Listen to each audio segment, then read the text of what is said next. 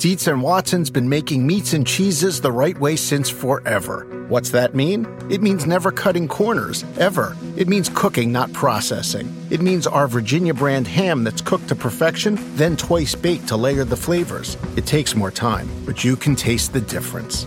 We come to work every day to do it the right way, even if it's the hard way. Because if it's not right for us, it's not right for you. Dietz and Watson, it's a family thing since 1939. This is the story of the one. As a maintenance engineer, he hears things differently. To the untrained ear, everything on his shop floor might sound fine, but he can hear gears grinding or a belt slipping. So he steps in to fix the problem at hand before it gets out of hand. And he knows Grainger's got the right product he needs to get the job done, which is music to his ears. Call, click Grainger.com, or just stop by. Grainger, for the ones who get it done.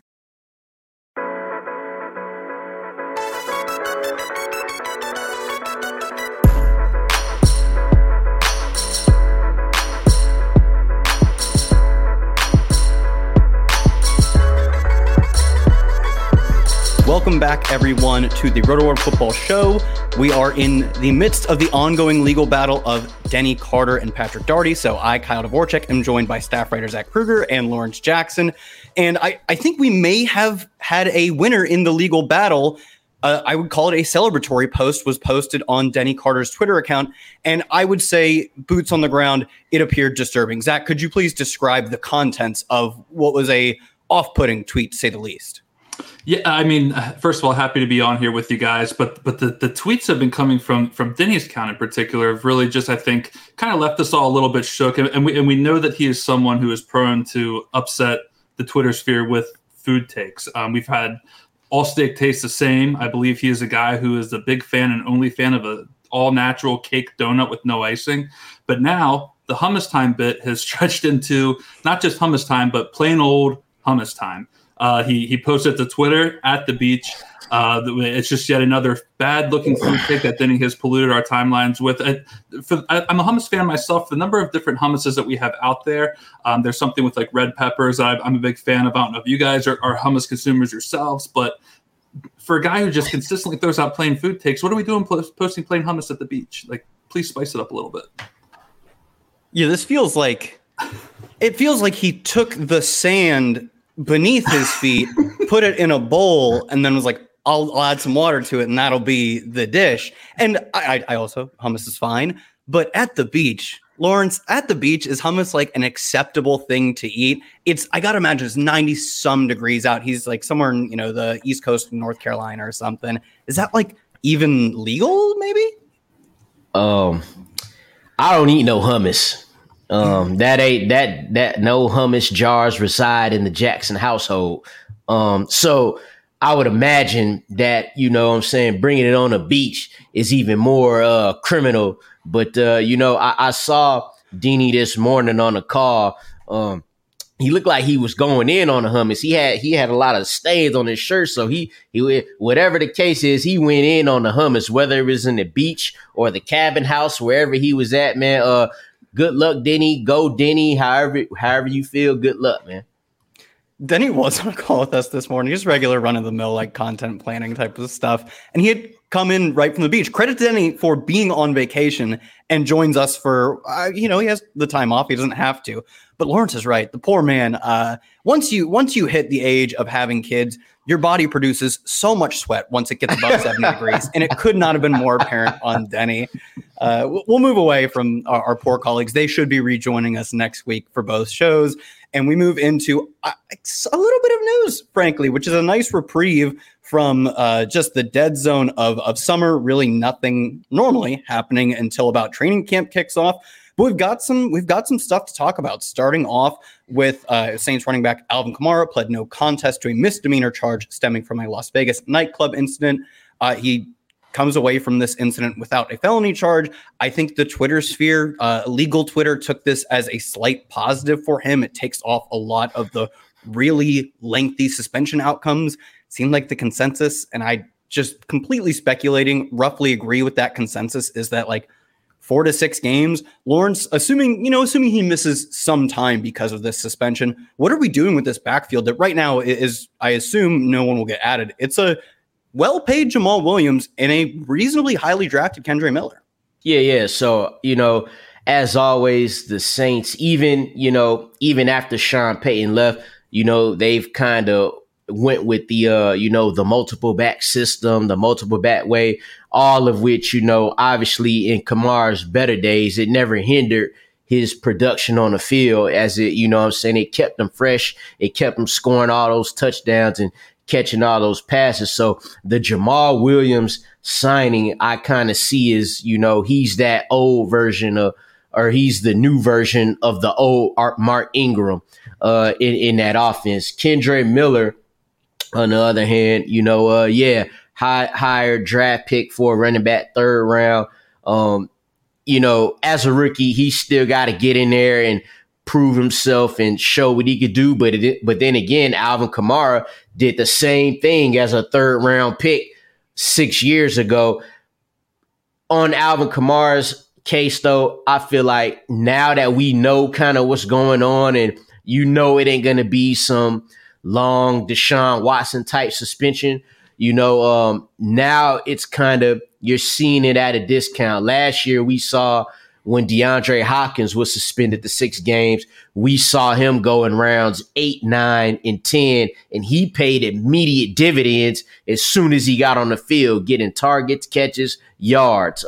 So I don't know if it'll be immediate dividends for Alvin Kamara like that, because even when he was playing, the production was tailing off. So, but it is a discount. Like, I just saw him, go Scott Fishbowl round 9 or 10. So, now that we know something, that'll probably bump up a few rounds. And it's really up to you if you want to take that risk, stack a couple of running backs beforehand and, play with Alvin Kamara later and see what happens. For those who don't know, Zach also covers college football for us. Zach, do you have the skinny on Kendre Miller, who, I don't want to get over my skis on, because I think Jamal Williams is a perfectly fine player. He was solid last year, scored a ton of touchdowns, but produced at about expectation. There's room for Kendre to be more than that, but Jamal's also a really good Swiss Army knife type player, great pass blocker. Before the time in Detroit, he was a great pass catcher in the Green Bay backfield. Is there room for Kendre to sort of carve his own path here? I'd like to think that Kendre can carve his own path. I think it's really just going to kind of come down to what we've already alluded to here, the possibility of a suspension and whether or not Miller is going to be able to separate himself from anything Alvin Kamara can offer, if Kamara indeed has time away. Kamara, by all accounts, is still a pretty useful back for fantasy purposes. I have it here. He was an overall running back 13 in terms of points per game last season. It was his first finish outside of even the top 10 in PPR leagues. So I think Kamara has always brought a lot to the table. We know that Miller is kind of that player who we think can serve in the Kamara role if it actually comes to that. He caught passes during his time at TCU. He had a big season for them last year on the way to an appearance in the national championship game. But if he's not able to separate himself from the pack in season, if Kamara serves a suspension, then I think he's kind of just going to be the player who will probably more or less fall by the wayside. And it's going to take Kamara, missing time, perhaps due to injury, or Williams missing time, perhaps due to injury, to really kind of have him factor in from a fantasy perspective over the long term. I also think that even just speaking from a pure standpoint on how we view running back committees, we're already trying to, get the best part of a 2 running back committee. I think getting the best part of a 3 running back committee is obviously that much harder. The one benefit to Miller could be that we should see a direct correlation to any potential rise in ADP for Kamara as a potential ADP drop for Miller, whose underdog ADP currently sits at 138.2. I mean, that could really come down pretty significantly as soon as any kind of word breaks that Kamara may miss time, I think, which then I think he's a nice value, particularly in best ball leagues. Yeah, I wouldn't be shocked if right now maybe isn't the best time to buy either of the backups, because once we get what I think will be the official sort of confirmation that it's not a lengthy suspension, that 6 games, we could see people sour on Jamal and Kendre. So maybe a time to buy comes, like a good value dip comes soon. Moving to New York, ESPN's Diana Rossini reports Saquon Barkley and the Giants remain at a stalemate with the deadline to reach a new deal approaching. That is Monday, July 17th. And she even floated the idea that he is up in the air for week 1. Just for a reminder, any franchise tag player who doesn't sign or doesn't sign and get offered a multi-year deal by that July 17th deadline, either holds out and simply doesn't play, or what I find to be the more likely outcome is that they just play on the franchise tag. Lawrence, is there how far apart do you think these teams are? 'Cause I've always thought of, at least in the past 4 or 5 years, Saquon is like the true heart of this team, even when he's injured. And on top of that, we saw them, I'm going to call it kind of capitulate to the Daniel Jones stalemate, where I thought Daniel Jones got a really handsome contract, where I know it a lot depends on, the incentives he earns and how much guaranteed money it is. But even just the flat sort of fancy numbers that may not pan out in reality of like 40 mil a year, I thought they did him well. They gave him the bag. Like, is Saquon going to get the bag, or do you think he really is going to have to play on the franchise tag, or does he not play at all? I don't know whether he'll get the contract or not, but I don't think he'll hold out. I think he, I don't think that'll be the play for him. And not even to compare it to the Le'Veon Bell situation. That was years ago, and he still ended up getting close to $30 million guaranteed after sitting out a season. But I don't think that'll be the play. I think he probably grit his teeth and play on the franchise tag, just based on, whatever I know about him as the person and the player, whatnot. If we are shocked though, and we see him hold out or miss some time rather, which again, I don't think that's going to happen. But if it does, then we have to look towards the rest of the Giants offense, starting that quarterback with Daniel Jones. And we got to look at where his fantasy value lies. A lot of that rushing that he was able to get last year off those read options is due to the fact that Saquon Barkley is alive and breathing. So it is Saquon got tackled a lot more than the times he actually had the football, because that's where defenders would go towards. And now when you don't have that threat in the backfield, that'll change things for not only obviously the whole offense, but it'll start with Daniel Jones. They have a losing record without Saquon Barkley since Daniel Jones has been drafted, and they do much better when Saquon plays. So again, I think he'll play. I'm not going to change, if I'm going to draft him at the end of the first round, that's where I'm going to draft him. Like, I'm not going to change where I'm picking him in fantasy drafts. His stock shouldn't fall, even if he, misses a game or two, because that's all it'll take for the Giants to be like, all right, we got to do something. And their schedule, it ain't easy starting off those first 6 weeks. All it'll take is 2 games for him to be like, all right, it was a similar situation back with Emmitt Smith about 25 years ago. All it took was 2 games. Like, all right, let's get this guy signed and get him on the field. But I think it's still all systems go for Saquon. Yeah, I agree. I don't know if he gets the contract. I mean, the way the landscape for running backs is moving, he's 26 this year, I believe, with a injury history and a lot of tread on his tires. Still think he's really good, but that's just a bad position for a professional running back to be in. Maybe the Giants really are going to play hardball, but even if they do, I totally agree with Lawrence that I just don't see a way that he holds out at this point in his career and misses like what would probably be a crucial year in his career. So I think he stays, but it does bring up a good question of, even if he does play, if he gets injured, this is a spot where the running back is so valuable on this team, not only to the team, but for fantasy purposes. They're getting a ton of work. Zach, is there a backup lean you have? I really think it's probably down between Matt Breida and Eric Gray, unless you have a third name. But I think both are interesting-ish options if we could maybe have a lean on one, though. Yeah, I mean, the lean is tough for me because I tend to focus more towards Eric Gray, just given the workload that he handled during his days in college, both at Tennessee and Oklahoma. He didn't just rush for 1,300 yards and 11 touchdowns last season. He also caught 33 passes for 229 yards with the Sooners. For his career over 4 years, he had 99 receptions. So we know that Eric Gray can definitely not just take on a rushing load if it actually came down to it, but we know he can also catch passes as well. 99 receptions over 4 years is certainly nothing to sneeze at. Matt Breida just kind of feels like the guy where if you're taking him, you're almost taking him like a nepotism pick with the Giants, I would say. He came over from the Bills. He's familiar with Brian Dable and that offense, which I think was part of the reason they signed last year.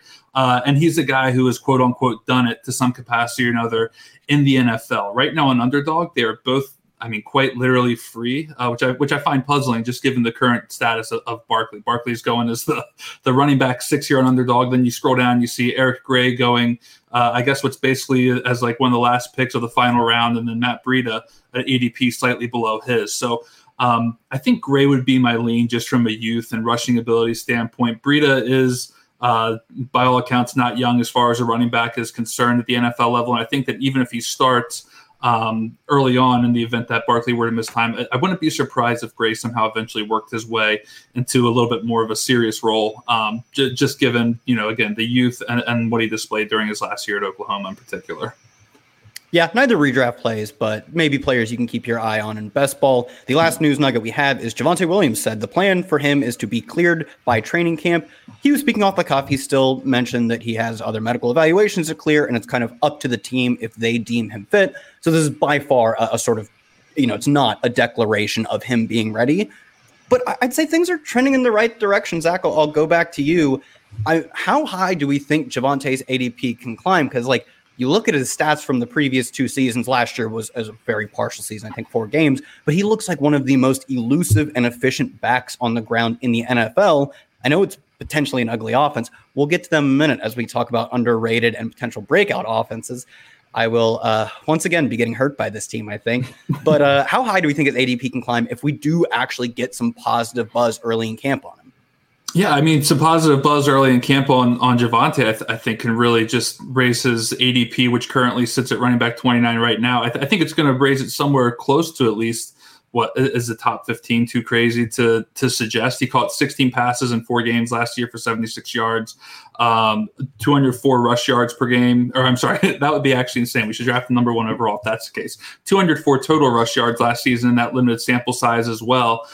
He's a guy who we saw dating back to his rookie season, who can catch passes and be, like you mentioned, a good, highly efficient contributor on this team. I think top 15 is certainly within his range right now, which would raise it by a handful of rounds, certainly. The one vibe I kind of got with the Javonte Williams news that broke earlier this week was the J.K. Dobbins vibe from last year, where I believe he said something to the effect of you wait till you see what me and God have been up to. And, basically that was the line, and something to that effect. And he was pretty much trying to act like the idea of him missing training camp was a non-issue. He was going to be out in the field right away.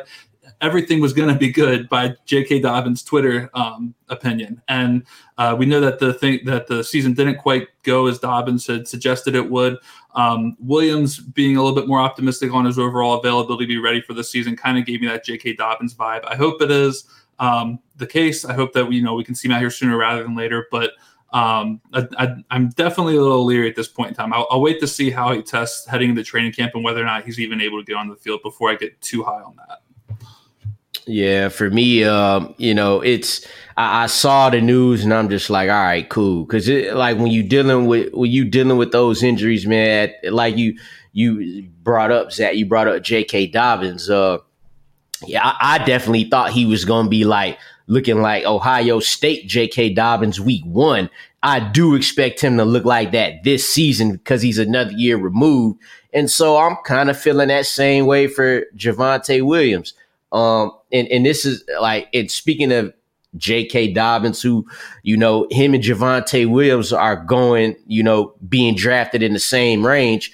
If both were healthy, I would still take a J.K. Dobbins. Javonte Williams coming off that injury and being a running back who kind of like to punish people. I don't want them ones in fantasy. It's cool. Again, I'll never say I'm not going to draft him because the value could become good for anybody, any player. Once you get in the draft, you might get to a certain round this double-digit rounds, Javonte Williams still here. Well, let me click that draft button real quick on him. But Samaje Perine, where if you let social media tell it, Samaje Perine is coming off of a 2,000-yard season. So, but in seriousness, he is coming off, one of his better years. So, you got he's going to be involved either way, So that's a tricky backfield.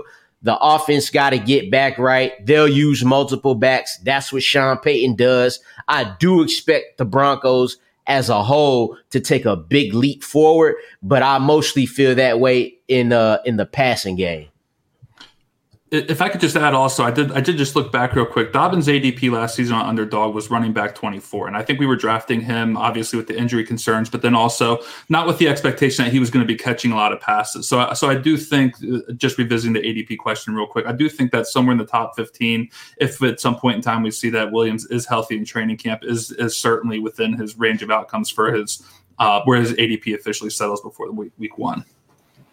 We're going to hop into some underrated teams. We each brought one underrated team and one breakout team. Players may be values on the underrated teams, and then the teams that we think can shape the fantasy landscape. But first, I want to remind you with the NFL season quickly approaching, now is the perfect time to get your Roto-World Fantasy Draft Guide. Get ready for your draft and stay one step ahead of your league during the preseason with updated player rankings, profiles, projections, mock drafts, and more. Go to NBCsports.com/draft guide and use code DRAFT2023 to save 20% at checkout. Did you know Bridgestone developed a tire using 75% recycled and renewable materials? Making a difference today for future generations. That's what really matters. Bridgestone, solutions for your journey. Visit whatreallymatters.com to learn more. Have you ever brought your magic to Walt Disney World like, hey, we came to play? Did you tip your tiara to a Creole princess or get goofy officially? Step up like a boss and save the day? Or see what life's like under the tree of life? Did you? If you could. Would you? When we come through, it's true magic. 'Cause we came to play. Bring the magic at Walt Disney World Resort. The longest field goal ever attempted is 76 yards. The longest field goal ever missed? Also 76 yards. Why bring this up? Because knowing your limits matters, both when you're kicking a field goal and when you gamble. Betting more than you're comfortable with is like trying a 70-yard field goal. It probably won't go well. So set a limit when you gamble and stick to it. Want more helpful tips like this? Go to keepitfunohio.com for games, quizzes, and lots of ways to keep your gambling from getting out of hand. All three of us on this show put in a ton of hard work on this magazine. I love how it came out. I love how Tony Pollard is the cover guy. So I love how it came out. I think you should check it out. Let's get into our underrated teams. Lawrence, you have an underrated team that I really like, so go for it. Yeah. Atlanta Falcons, man. And what's crazy?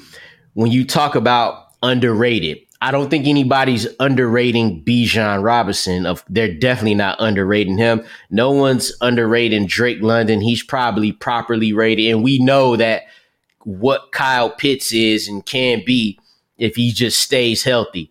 But I think still the offense as a whole is underrated because there's mostly a question to people about the quarterback position in Desmond Ridder and what he's going to be able to do.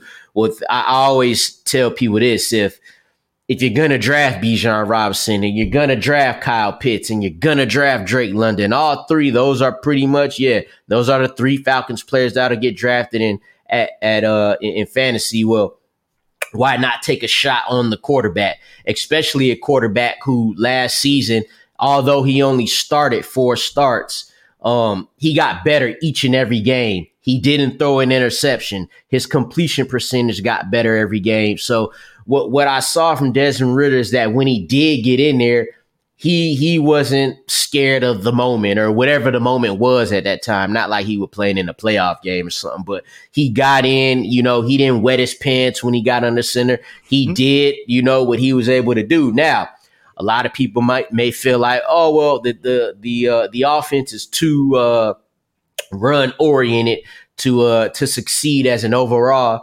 offense. Again, if you're drafting Drake London and Kyle Pitts, how much do you truly believe that? They were the third best rushing team in football last year. And yes, they got one of the league's best run blocking offensive lines. But when they made the switch from Mariota to Desmond Ridder, Mariota was averaging 23 passes per game as opposed to Desmond Ridder, who they bumped it up to 28 passes per game for him. So if you could stay in that range, you stay, and it's not like we expect, I don't think we expect the Falcons to jump out every game 25-0. You know what I'm saying? So they'll throw the ball more, and they showed that a little bit once Ridder got in the game. So I think that them playing in their own division, which was the weakest in the league last year, they also play against the AFC South. So you put those two things together, you put those weapons together. I expect Ridder to be a little better than what people expect. This is definitely an underrated offense overall. Yeah, I draft a sick amount of Falcons. Lawrence, we really need you to get down there and get the team into shape because, Drake London, one of I believe the highest target share for a rookie wide receiver in the past 20 years. Kyle Pitts, the second most receiving yards for a rookie tight end as a rookie ever in the history of the NFL. And Bijan, I think one of the better prospects of the past decade, if not more. Like, they have truly one of the best, running back, receiver, tight end combos in the league. And I think that gets so underrated because, Kyle Pitts, although he had literally one of the best rookie seasons for a tight end ever, which is incredibly hard because we talk about every year that you can't draft rookie tight ends. They just don't do much. And they normally don't. That is normally correct. So for him to top 1,000 yards, I think it's really underrated how productive he was. But he didn't pop for fantasy because he scored one touchdown that year. And maybe he's not a touchdown scorer, but I'm not going to look into 2 seasons, less than 2, 1.5 seasons of data and really complain about him having the best rookie season ever. So I find myself drafting a lot of Falcons. Zach, who do you find yourself as a team drafting a lot of as an underrated squad? So this actually was this question aligned perfectly with my team preview, which you can find over at NBC Sports on the 2023 New England Patriots and their outlook for this season.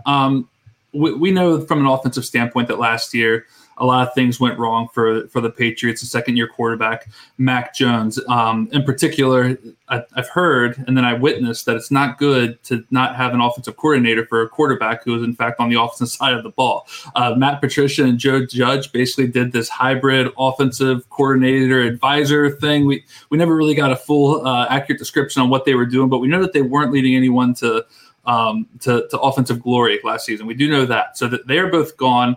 And then the Patriots went out and they hired Bill O'Brien, who is very weirdly connected with Mac Jones. So I'm going to take you down this rabbit hole a little bit. There's an article over on The Athletic by Jeff Howe that I think is really important to just Mac Jones's expectations and what we can maybe see from him in year 3 and how the Patriots offense may function as a whole. So on that article, Hal talks about O'Brien's connection to Alabama, Mac Jones obviously from Alabama as well. When Mac Jones left for the NFL in 2021, that was actually Bill O'Brien's first year with the Crimson Tide. So they two never actually stood on the same sideline together in a game context. But when O'Brien joined Alabama, one of the things that Nick Saban had pointed out to O'Brien was, I really like what offensive coordinator Steve Sarkisian, now with Texas, did with us during his time there. Sarkisian and Mac Jones were together. And O'Brien was basically asked to learn the offense. He said, hey, I want you to learn what we did here before so we can do that. I like the way that went. Mac Jones stuck around on Alabama for a little bit of extra time, actually helped teach O'Brien the offense that he would then go on to coach 2 years at Alabama. They're two guys who, even though they've never worked directly together on the field, they're going to speak the same offensive language. I think conceptually, they're going to bring a lot of the same understanding for what they're going to do on offense together. And that to me just sounds like a lot better way to start a season than, us posting blurbs about how no one on the offensive side bought the Patriots is really quite sure what they're going to do right now. The early reports have been good so far between O'Brien and Jones, and the suggestion that they are already understanding each other and on the same page before training camp even starts, which I think just spells a lot of really great things for Mac Jones. If I touch on Jones in particular real quick, as much as I don't like throwing out stats and things of that nature, it was hard to take what we saw in 2022 seriously from Mac Jones, just given the situation. I think 2021 Mac Jones is maybe what we can see some of in 2023, and it may even be better than what we saw in 2021. But real quickly, in his rookie season, Mac Jones, over 3,800 passing yards, 22 touchdowns. He was 12th in quarterback grade over on Pro Football Focus. He was 10th in EPA per play, and then he was quarterback 29 at 15.8 points per game. That part's not so stellar. We need to see an improvement there. But down the stretch of his rookie season, we also saw Mac Jones throw for 2 or more touchdowns in 5 of his last 7 contests, which I think is obviously a great thing for fantasy. We like touchdowns, and if we have Patriots players who he's throwing to, all the better. Now, the wide receivers here in New England, apologies to friend of the show, Lawrence Jackson's best friend, Juju Smith-Schuster. I'm not quite as high on Juju, I think, as some people may be, and I'm open to a rebuttal from Lawrence at the end of this. But I do think that Juju can certainly step in and fill the slot wide receiver role that was vacated by Jacoby Myers now that he is with the Raiders. But my one concern that I have now with Smith-Schuster as we head into this is who the Patriots also brought in addition to him to essentially, I think, also fill some slot work. And that is tight end Mike Gesicki, who we know was just, if there's a tight end with a more down bad year, they're hard to come by. Mike Gesicki had an incredibly rough first go at it with Mike McDaniel last season. For a tight end who has 2 700-yard seasons on his resume, he posted 32 catches, 362 yards, and 5 touchdowns. His catches and receiving yards are both his worst since his rookie year. And he decided I have to get out of there. Mike Gesicki is a mismatch nightmare in terms of the slot. The Patriots have already talked about that, and we know that is where Juju Smith-Schuster likes to operate from. And we saw the slot be a profitable position for Jacoby Myers last year. He actually finished as the wide receiver 28 in a points per game standpoint. And because we know how volatile the tight end position is in fantasy, one of the players who I'm high on who I think could outperform their ADP is, in fact, Mike Gesicki. He's currently being drafted as a tight end 23. If he's pulling Juju off the field and stepping in as a slot himself and exploiting the mismatches that the Patriots are hoping to get out of him, I think that he has a chance to outperform his ADP and perhaps become a player who we're valuing late in drafts. So I really like the outlook for Gesicki. Obviously, I like the outlook for Mac Jones and where he's going as quarterback 28, and I think his rookie season provides us a little bit of optimism. The only other player I want to touch on here is a guy who I think could really outperform his ADP is Pierre Strong, the second-year running back out of South Dakota State. Pierre Strong has 4.37 speed. He caught 51 passes for 400 yards during his time at college. He also rushed for an absurd 3,900 yards and 36 touchdowns, averaging 7.5 yards per carry at South Dakota State. As a freshman, he averaged over 11 yards per carry, which is just absolutely insane. And it wasn't on like 5 carries. He saw a significant workload. Pierre Strong is an explosive player.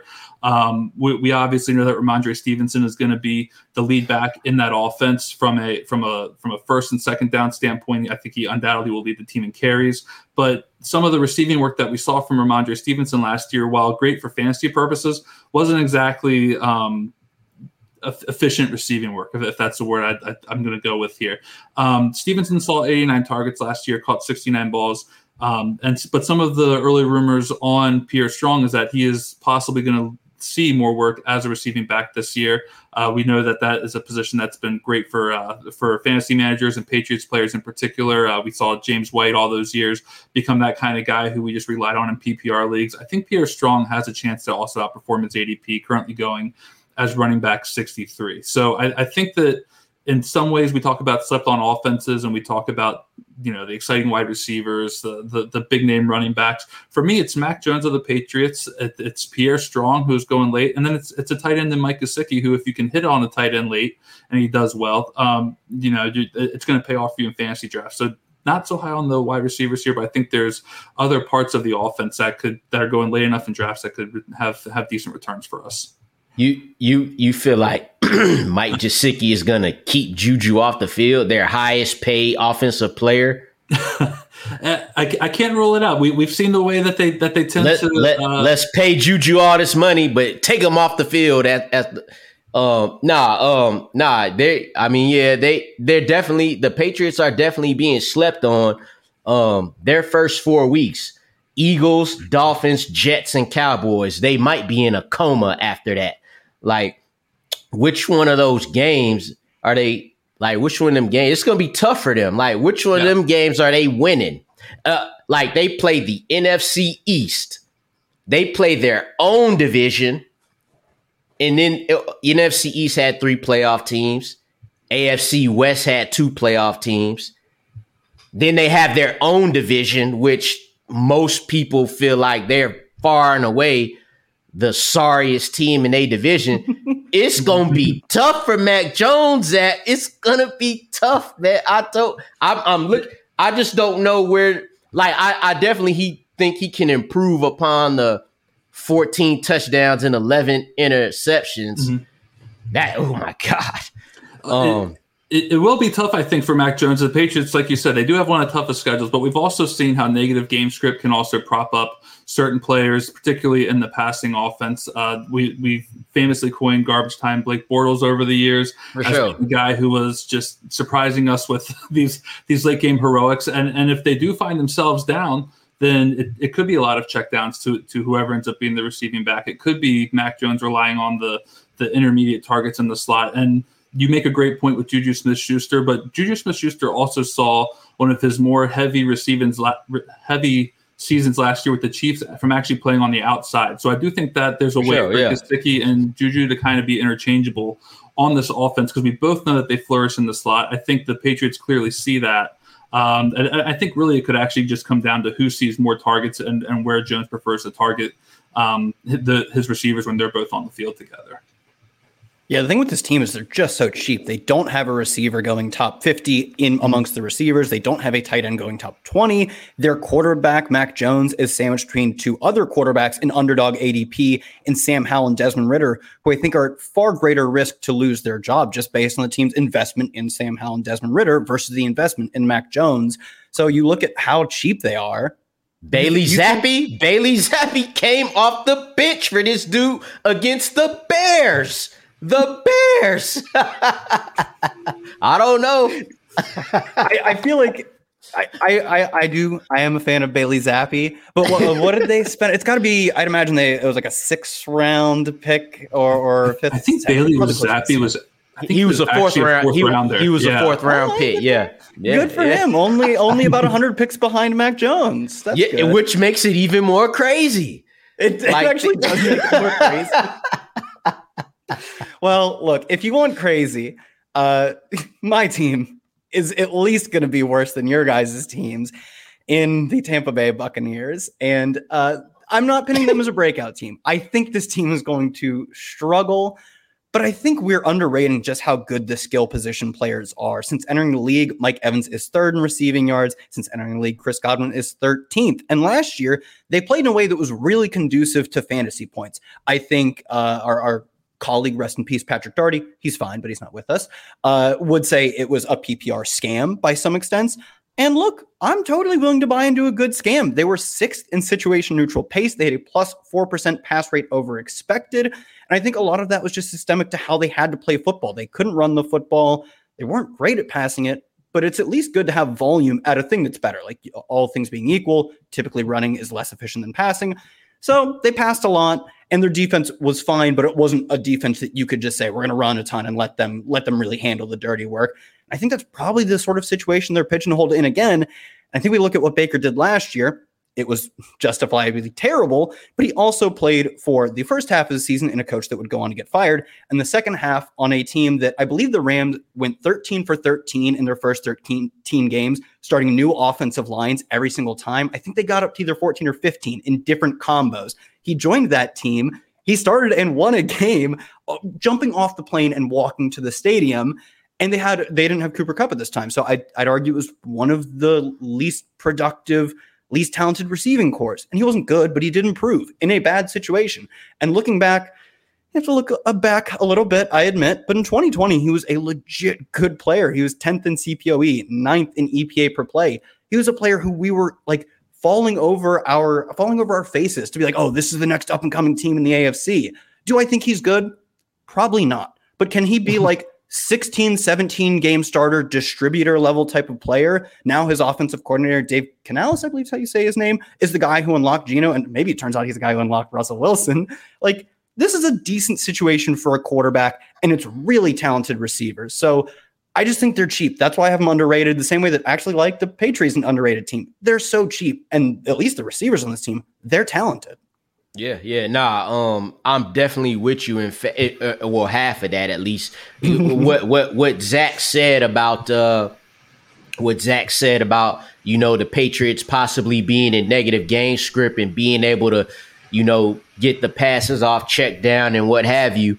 I kind of see that more so happening for the Tampa Bay Buccaneers, because Baker's definitely good for that. Now, I will say I was not one of those people who, when the Browns got Odell, I wasn't like, oh, yeah. Nah, y'all didn't know me back then, but trust me, it's online. I was not with that. Anywho, I just drafted, Mike Evans, and I would love to draft Chris Godwin.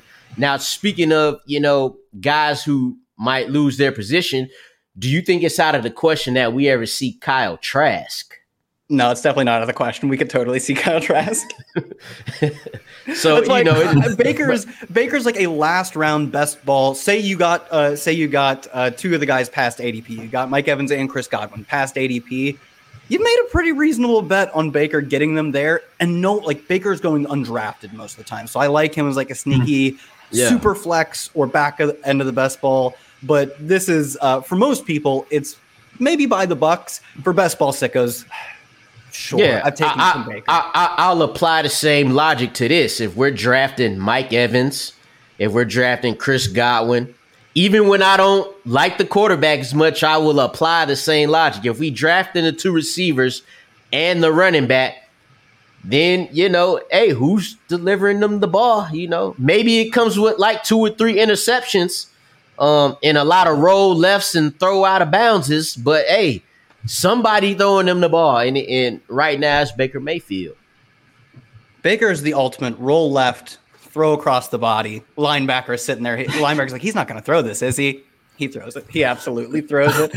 But hey, I could see, he has to survive getting benched. But I could see it being Jameis Winston levels of this guy makes mistakes, but he does have the physical tools and the talented receivers to get fantasy points on the board, even if they're not getting maybe a ton of real life points.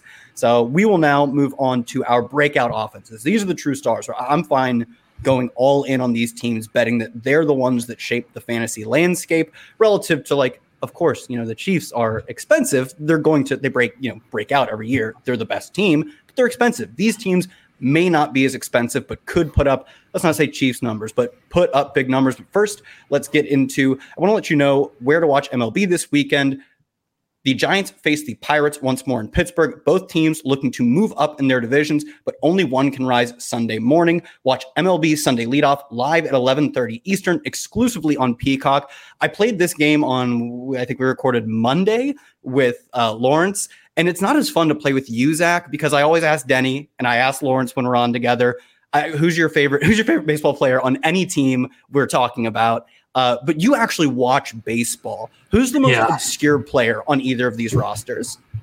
Man, can I see the graphic again? I'm sorry, I zoned out looking for my. We've got Giants and Pirates. Lawrence for reference. Knew Andrew McCutcheon.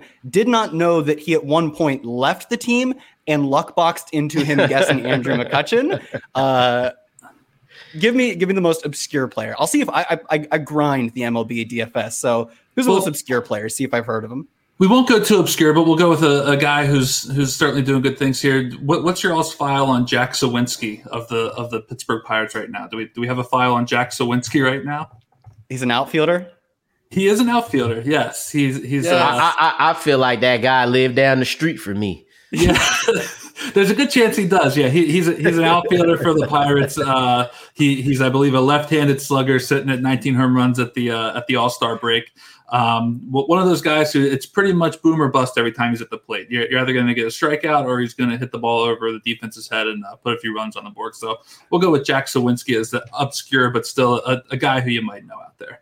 Hey, I like it. I knew him. Speaking of a boomer bust offense, in this case, Lawrence, who do we got for the breakout star offense of 2023? Yeah, you just mentioned it, a team that's a little cheaper that could produce Kansas City-ish type production. And I feel like all around the Cleveland Browns is going to get to that level. They're going to, I don't know if they'll bounce back because I don't know if they ever was there.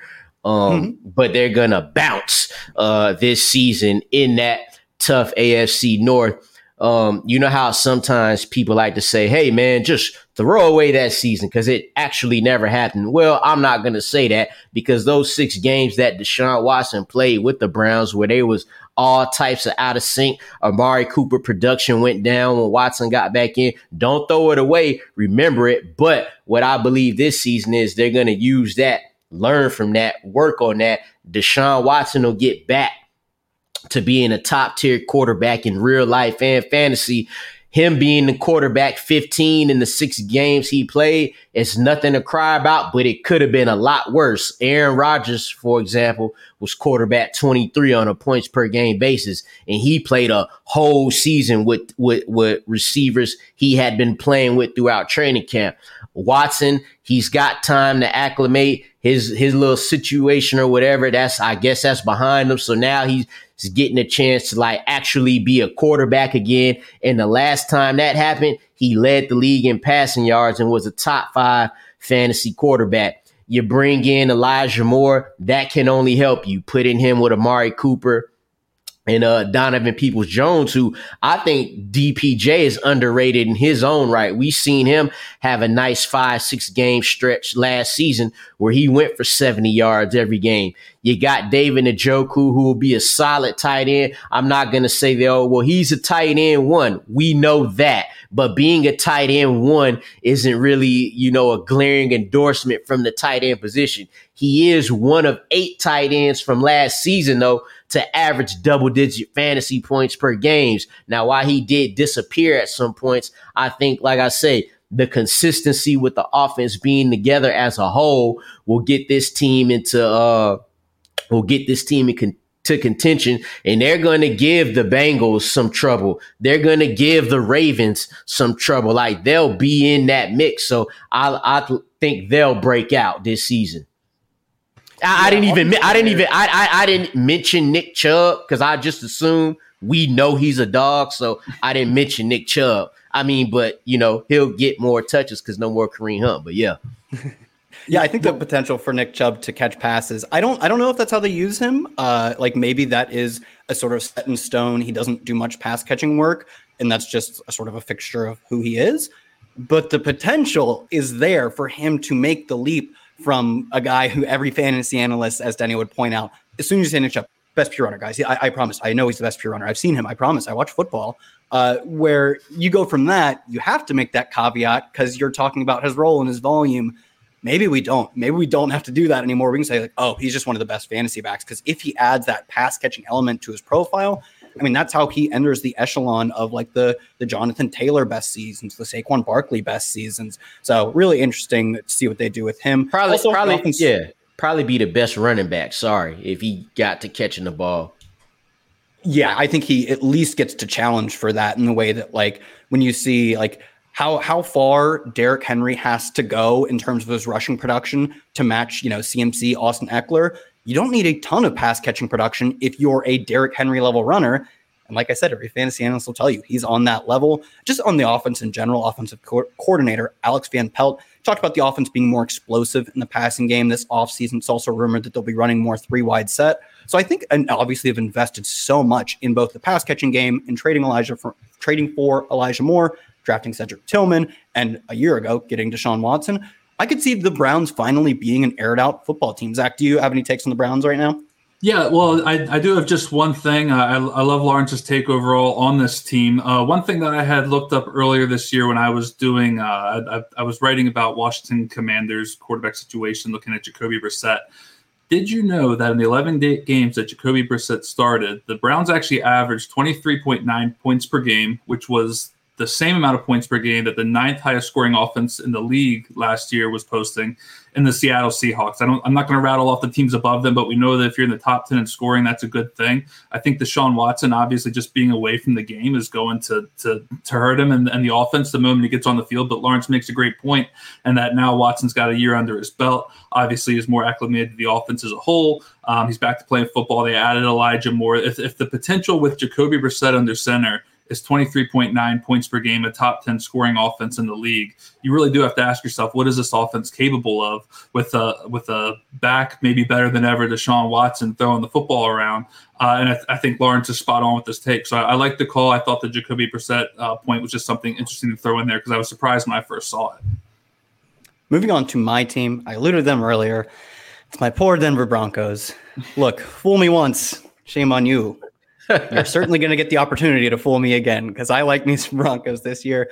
My opinion is that we will look back on last year on Nathaniel Hackett, and hopefully this year will reveal just how poorly coached of a team they were. And they had so many of the telltale signs of a team that just was not led well.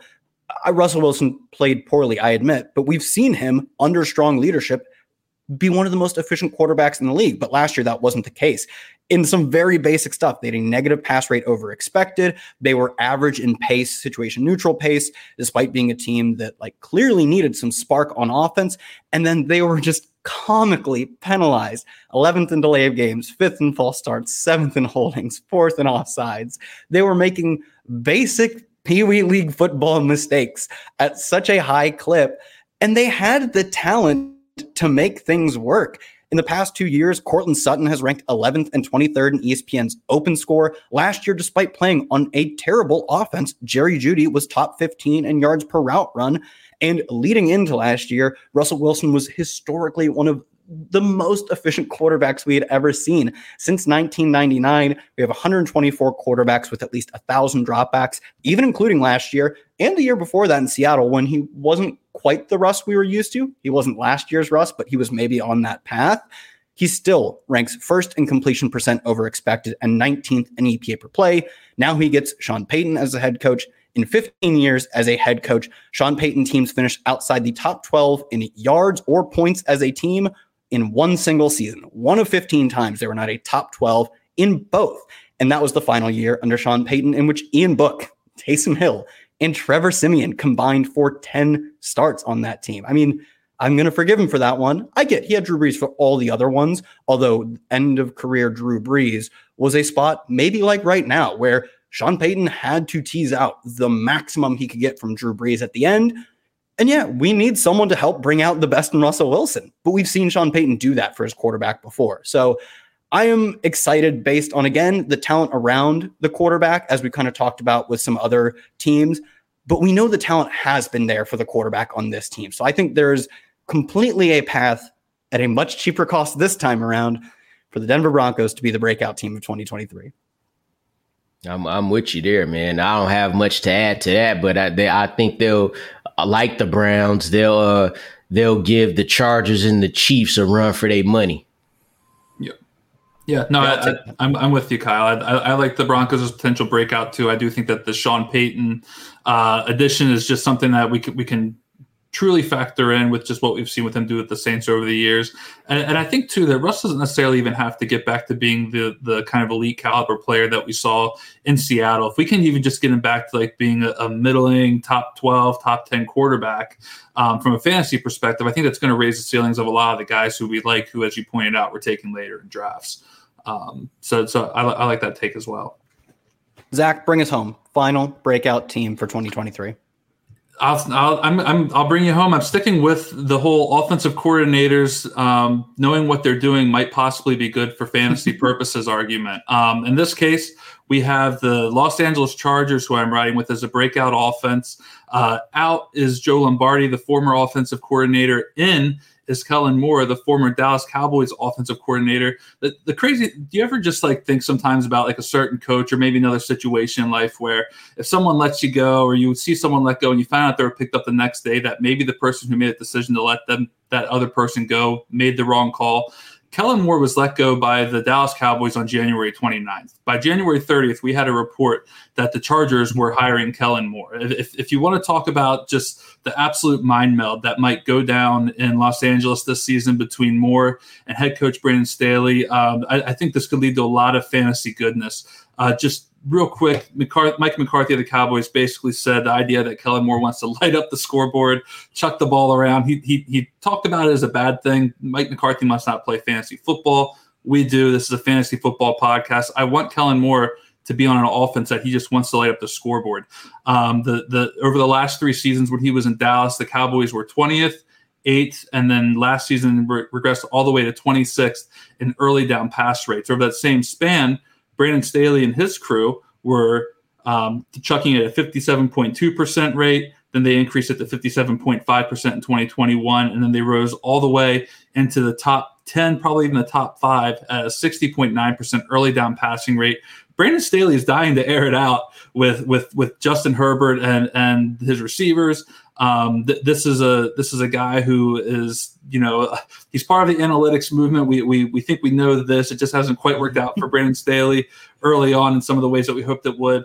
But I think it has a chance to work out for Kellen Moore now on the staff here. Last year, the Chargers were actually 13th in points per game. We know that they're capable of being a lead offense in these regards and going well above 13th in points per game. Last season, Justin Herbert, I believe he finishes the quarterback 7 last year. This year, he's being drafted as such on Underdog Fantasy. He actually had a quarterback 2 overall finish in points per game in 2021. So we know the ceiling for Herbert is that of an overall quarterback 1 in fantasy. Among qualified active quarterbacks for his career, he's 10th in EPA per play. We obviously like that. He has wide receivers Keenan Allen and Mike Williams who have at large flourished under Herbert. I would say the biggest downside for each of those receivers is their health. But when we've seen them active long enough and playing and operating at a high level, Keenan Allen has finished 6th, 12th, and 12th in fantasy points per game with Herbert under center. That's obviously good. He's currently going as a wide receiver 19 on Underdog. Mike Williams is currently going as a wide receiver 24. His best finish with Herbert was wide receiver 16, which also came in 2021. We've seen this offense just put up big numbers when everything is clicking, when everyone is healthy, and it's all systems go. The Cowboys, when they were throwing at their highest early down pass rate under Kellen Moore in 2021, they were first in total points per game in the NFL, 31.2. Dak Prescott was the QB6. They had Amari Cooper and CeeDee Lamb, both top 20 wide receivers there. And then surprisingly, Dalton Schultz was the tight end 5 in 2021 when the Cowboys were chucking it around. That could spell good things for Gerald Everett, who's coming off a career high himself with the tight end 17 finish in points per game. Maybe they find a way to get him more involved. And then, Lawrence didn't want to mention Nick Chubb. We know what he's capable of. I'm not going to touch too heavily on Austin Eckler. He's being drafted as the running back 2. We know what he offers from a receiving standpoint. We know that he is a lead option. He was the overall RB1 last year. So I think that where some of these guys are being drafted, particularly the wide receivers, particularly Herbert, there is room for this offense to grow together. Quentin Johnston, another rookie to add, he's going to just only bolster their overall 3 wide receiver sets. And I think that for an offense that was throwing at a 60% rate last year, if Kellen Moore even says, hey, we want to throw at 60% again this year early on, then I think that the sky is going to be the limit for this offense. The question is going to be, can they stay healthy? I know, Lawrence, you're not as high on this team as clearly Zach is. And probably not as high as I am either, though I'm probably somewhere in the middle. So, Lawrence, go ahead, destroy him. Take Zach and destroy him. Yeah, I need it. You're on mute, Lawrence, but go ahead. I mean, good luck. They threw the ball 41 times a game last year. That's a lot. And Justin Herbert did finish as a quarterback 2, but to be specific, he was quarterback 15 on a points per game basis. I do think he, I don't know, maybe he improves that this year. I just don't know what changed much, because if they try to light up the scoreboard, right? This is my question, Zach. If they try to light up the scoreboard, if they chuck it down the field more. Now, you mentioned Austin Eckler being drafted as the running back 2, finished RB1 last year. That's in part because he caught a career high 107 catches on 127 targets. So if they throwing the ball deep more, then not that. What I'm saying is it could be great for Herbert, but it would have to make somebody's got to suffer there, because you can't expect, I would think, Austin Eckler to catch another 95 passes if they're throwing more deep balls, which are lower percentage throws to complete than all those dump offs, which Justin Herbert led the league in last year, check downs with 82. That's going to suffer if they indeed go try to light up the scoreboard with their new best offensive coordinator of all time who called a play where Ezekiel Elliott was the center, Kellen Moore. You know what? I'm going to say I'd be fine with seeing a few the tone down just a little bit on the Austin Eckler targets. I mean, I think because it could still be good, right? 80 is good, right? Well, yeah. When you look at his production on a per target basis, he's a good running back at earning targets and catching passes, but he earned like substantially fewer yards per target than Gerald Everett, even fewer than Josh Palmer, DeAndre Carter, and you go up and it's just farther and farther away. Not to say he's not good at what he does, but what he does, he doesn't move the chains nearly as much as a Mike Williams, even on a per target basis, or a Keenan Allen. And I want to see the offense do more. And also, if you're passing more, you are moving the chains more, you're going to give him lighter boxes, because he wasn't an extremely efficient running back on the ground last year. What he did best was he gets in the end zone and he catches passes. Give the tiny man some lighter boxes by throwing farther down the field. Like, please help everyone out. Help me, help you. So I think it's possible. They kind of remind me of where the Dolphins were last year, where they've added talent for Tua. And we've seen Tua be, up to that point, a very limited player. He was like the most usage of RPO among any quarterback. And they used RPO to help move the ball farther downfield. He was like gimmicky in a sense. And that's not something Mike McDaniel's offense in San Francisco had done. But then they moved away from that and found new ways to maximize his skill set. They still use a lot of play action. They still use a lot of pre-snap motion, but they didn't limit him in the way that we see maybe Justin Herbert is being limited by all of these checkdowns to Austin Eckler, all these checks down to his receiver. He has the physical tools to move past that. Does he move past it? I truly have no clue. It could be something that's the style he plays. He could be a check down guy. But I at least think this is a team that has the potential for a breakout based on his talent, the team's talent around him, and maybe a philosophical change. Does it happen? I don't know. It's certainly possible it doesn't, but they remind me of the teams like the Dolphins in years past, where they almost have two paths ahead of them. One of them is the guys are almost unanimously overpriced, and one path is a true breakout. So excited to see what we get from them. Excited to see what we get from this show next week as we look toward the return. I assume Denny winning the legal battle stays on as a NBC man, so we should see both him and Patrick Daugherty rejoining us next week for both shows. So myself, for Zach Kruger, and for Lawrence Jackson, thanks for tuning in. Subscribe, find all of our team previews, and we'll catch you next week. While no one knows what tomorrow may bring, Bridgestone is working toward a more positive outlook. With innovations like developing a tire using 75% recycled and renewable materials. It's just one of the many ways Bridgestone is making a difference today, for generations to come.